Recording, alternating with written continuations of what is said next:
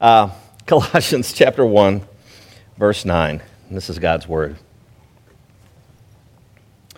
And so, from the day we heard, we have not ceased to pray for you, asking that you may be filled with the knowledge of his will in all spiritual wisdom and understanding, so as to walk in a manner worthy of the Lord, fully pleasing to him, bearing fruit in every good work and increasing in the knowledge of God. May you be strengthened with all power, according to his glorious might, for all endurance and patience with joy, giving thanks to the Father who has qualified you to share in the inheritance of the saints in light. He has delivered us from the domain of darkness and transferred us to the kingdom of his beloved Son, in whom we have redemption, the forgiveness of sins. Let's pray one more time. Father, may the truth be spoken and received here today. In Jesus' name, amen. Well, have you ever found some cash that you didn't know that you had? Like you put on a sport coat you hadn't worn in a while, and you find $20 in the pocket. You go, $20 in the pocket. Or a bigger amount. One time we went on vacation years ago, and I had some emergency cash in a little zipper leather thing that we take on for trips, and I found $300 in there like several months later. I forgot that we had the emergency cash in there, and you go, what, $300? Well, this certainly wasn't reflected in my life. You know, it was a resource that I had. I was walking around with it, but it wasn't reflected in my life. And, you know, folks, the way I like to handle the scriptures is it's something called expository preaching, which is basically saying, this is what God's word says, this is what it means right here, and this is how it applies to your life. And so when you come to the scriptures that way, the meaning of the passage is the message of the sermon. The meaning of the passage is the message of the sermon. In other words, I don't just go, I think I'd like to talk about fanning the flames of communication. Let me find some Bible verses I can stuff in there. Rather, you start with the scriptures and you say, what is the meaning of the passage? Whatever that is. That's the message of the sermon. That's the point, okay? So, in our main idea today that I'm about to show you, it's in a very short statement. You've basically got the main idea, you've got the whole sermon, and you've got the application. We could almost close in prayer right at the end of it. It's like everything all in one. Let me show it to you. You've really got it all. Now go live like it. You've got resources. They're already yours. You have a relationship with God. He is already your Heavenly Father. Jesus Christ is already ruling and reigning on a throne. Now go live like it.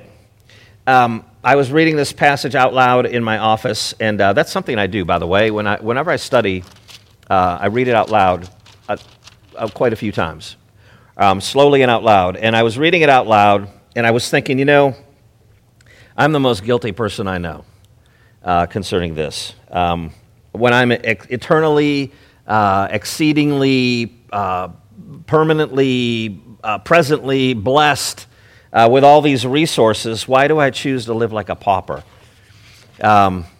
Christian, saint, you really have got it all. Now go live like it. All right, let's explore that together as we move ahead. So the first point is prayer for the knowledge of God. Look at verse 9.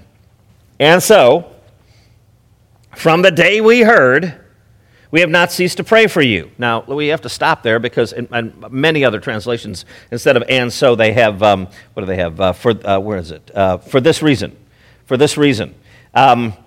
You see that prayer is the first thing that is launched into here. And you have this and so thing, and we have to ask ourselves, what's the and so? What's this all about? Well, a little background. The church in Colossae was most likely planted by the dude that we find in verse 7. If you look at verse 7, it says, just as you learned it from Epaphras, the gospel. You've learned the gospel from Epaphras, our beloved servant. He's a guy that probably traveled to Ephesus. So he leaves Colossae, he goes to Ephesus while Paul and Timothy are there. He hears the gospel, he's converted. He goes back to Colossae, plants a church, and then now there's a church for the Colossians. And Paul and Timothy hear of this, and they are very excited about it. And by the way, there was an uprising of some bad teaching in the church that we'll get to in just a second, and Paul will address that. But so this and so, what it's talking about is this. Look at verse 3. I'm going to speed through this because, Paul, Ephesians and Colossians are sister letters. They have similar content, and Paul does similar things. Like, I think it's 260 words. He has I think it's a 260 word sentence here in this passage. And what we're looking at is like 106 words. And in Ephesians, if you look at Ephesians chapter 1, it's a big, gigantic, long sentence with no punctuation in it. And so here he's writing, he says in verse 3 of chapter 1, "We always thank God, the Father of our Lord Jesus Christ, when we pray for you." Here it is.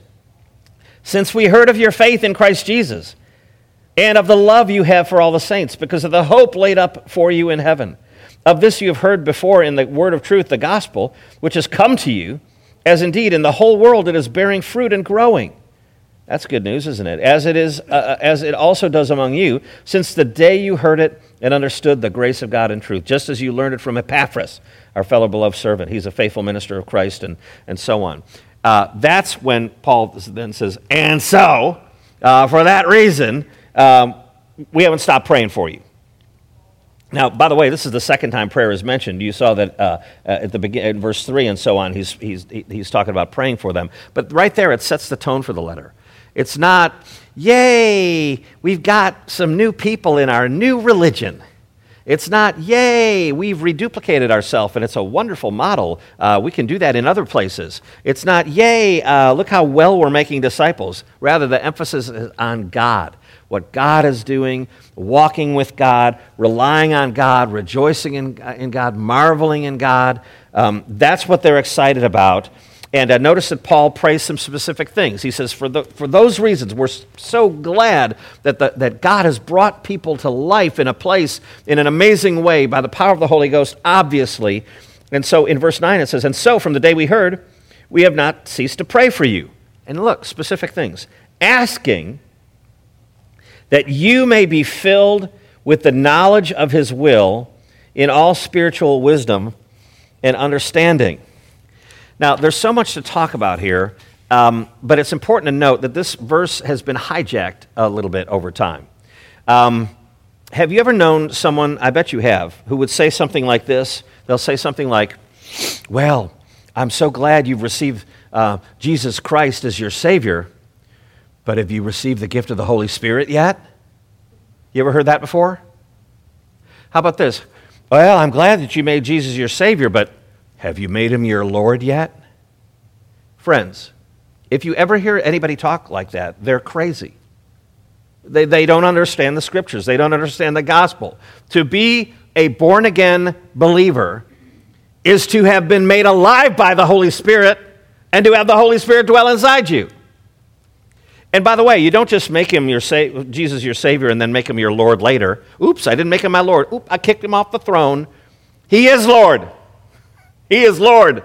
You accept him as Savior and Lord of your life. And listen, we disobey. We don't treat him as Lord. We disrespect him and we displease him. But we never make him Lord or not Lord. We never receive him as Lord or not Lord. You receive him as Lord, you're saved. If you don't, you're not saved. Same thing with the Holy Spirit. If you're a believer, you have received the Holy Spirit. When Paul says in verse 9, "From the day we heard, we have not ceased to pray for you, asking that you may be filled with the knowledge of his will in all spiritual wisdom and understanding," he's not talking about some kind of tiered Christianity where, some Christians have this knowledge and some Christians have this and some have this and some have this. It's not a different tier of Christianity. And Paul and Timothy are also addressing a heresy that would develop around the 2nd century, but had its moorings here and probably in this church, which is called Gnosticism. You ever heard Gnosticism? The word Gnostic means knowledge.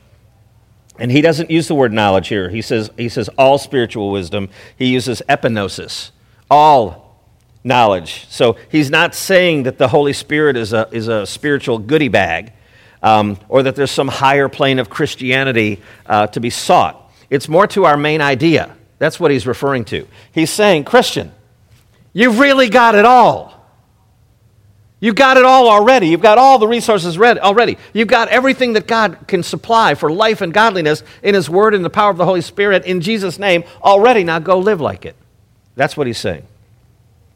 And notice, we'll talk about this more in our next point, but notice how closely connected the knowledge of God and His will, spiritual wisdom, understanding, is connected organically to behavior. Hey, we want you to be filled with all the knowledge of His will, all spiritual wisdom and understanding, so as to walk in a manner worthy of the Lord, fully pleasing to Him, bearing fruit. So what we know about God, what we believe about God, fleshes out in our behavior. A couple more things on this and this hunk, and we'll round the corner. Notice that he's saying, we want you to be filled, we're praying that you'll be filled with the knowledge of His will in all spiritual wisdom and understanding. That's pretty comprehensive, isn't it? But then, he also goes on to pray, in verse 10, bearing fruit in every good work and increasing in the knowledge of God. So he's like, you've got it all, and we want you to increase too. You've got all the resources. We want you to increase in those resources. You're filled with, but we want them to increase. The other thing I'll tell you is this. It's kind of like this, by the way. I'm straying from my notes a little bit.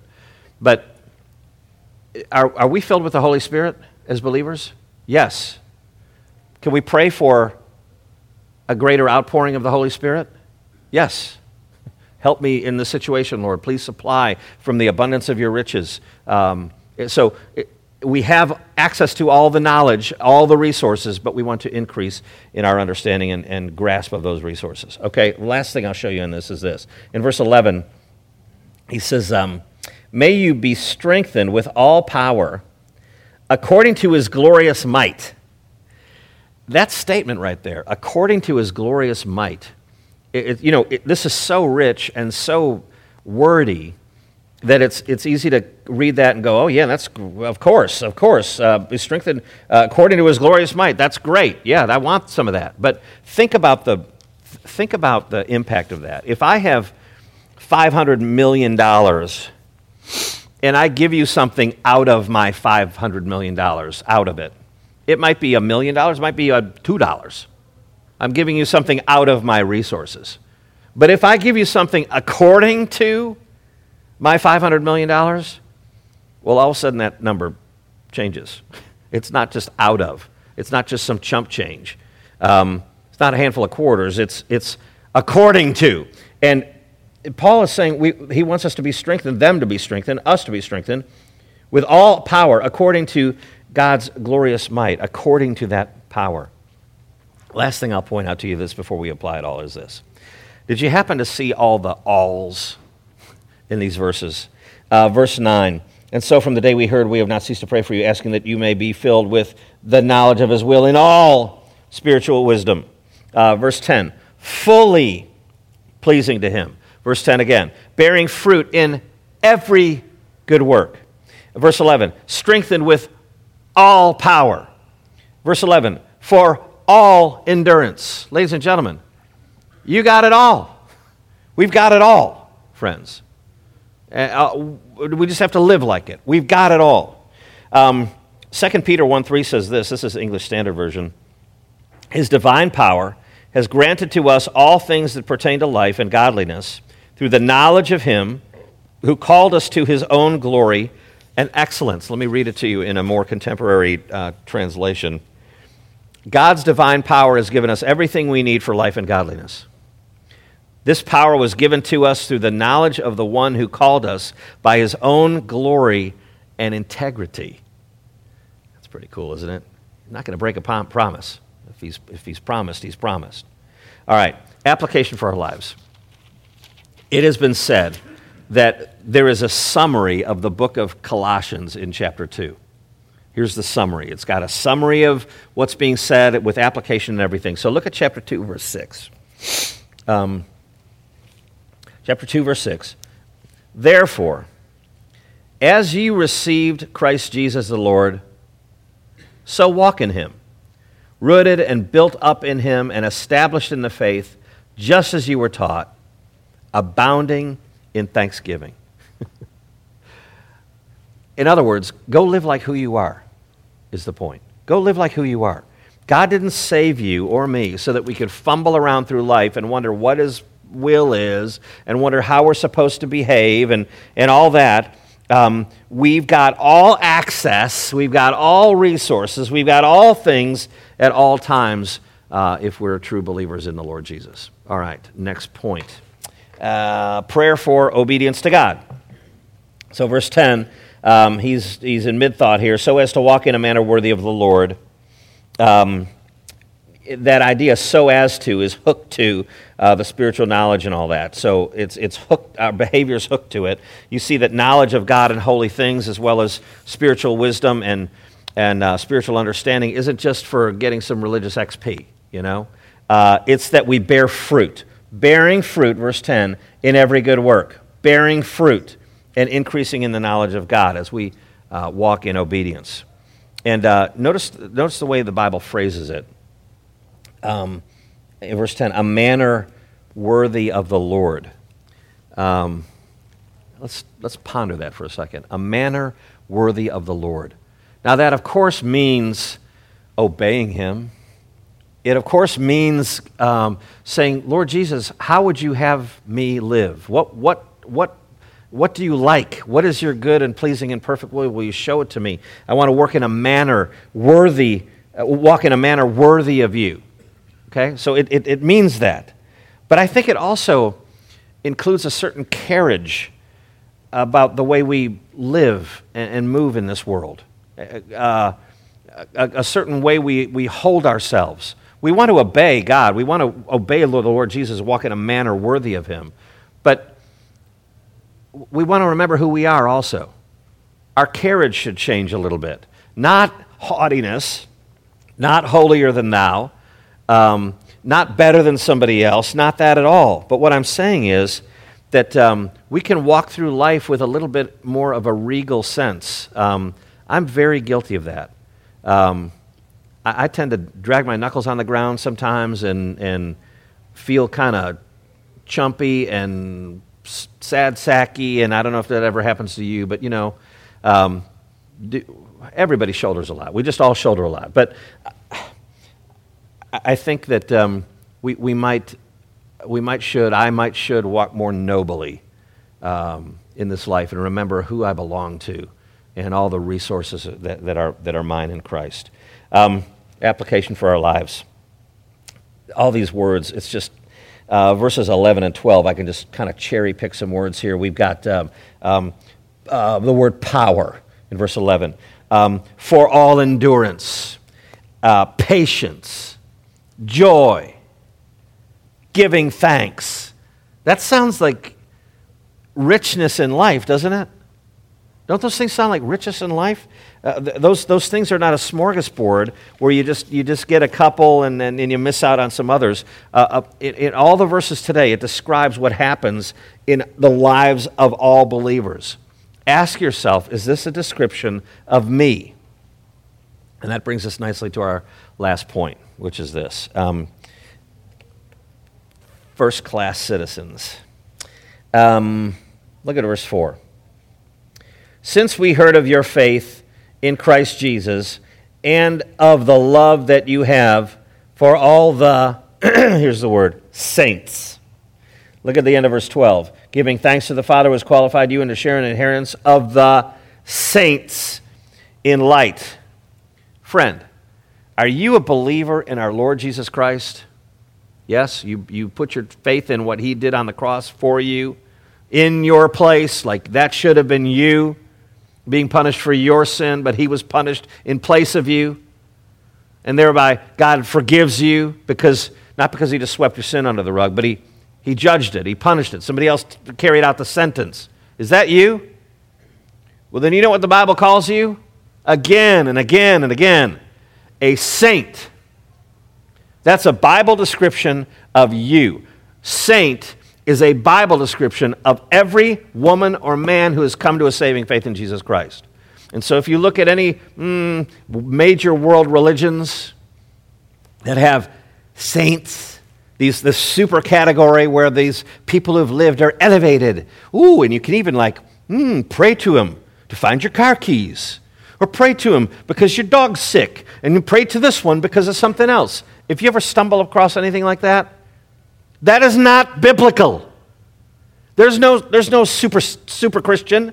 Saints are Christians, are born-again people, are the redeemed, are the elect. Saints are those who belong to the Lord, who are sheep in the fold. The whole point is, you've been delivered. Look, verse 13. He's delivered us from the domain of darkness, transferred us to the kingdom of his beloved Son. That's a saint. There's no super category.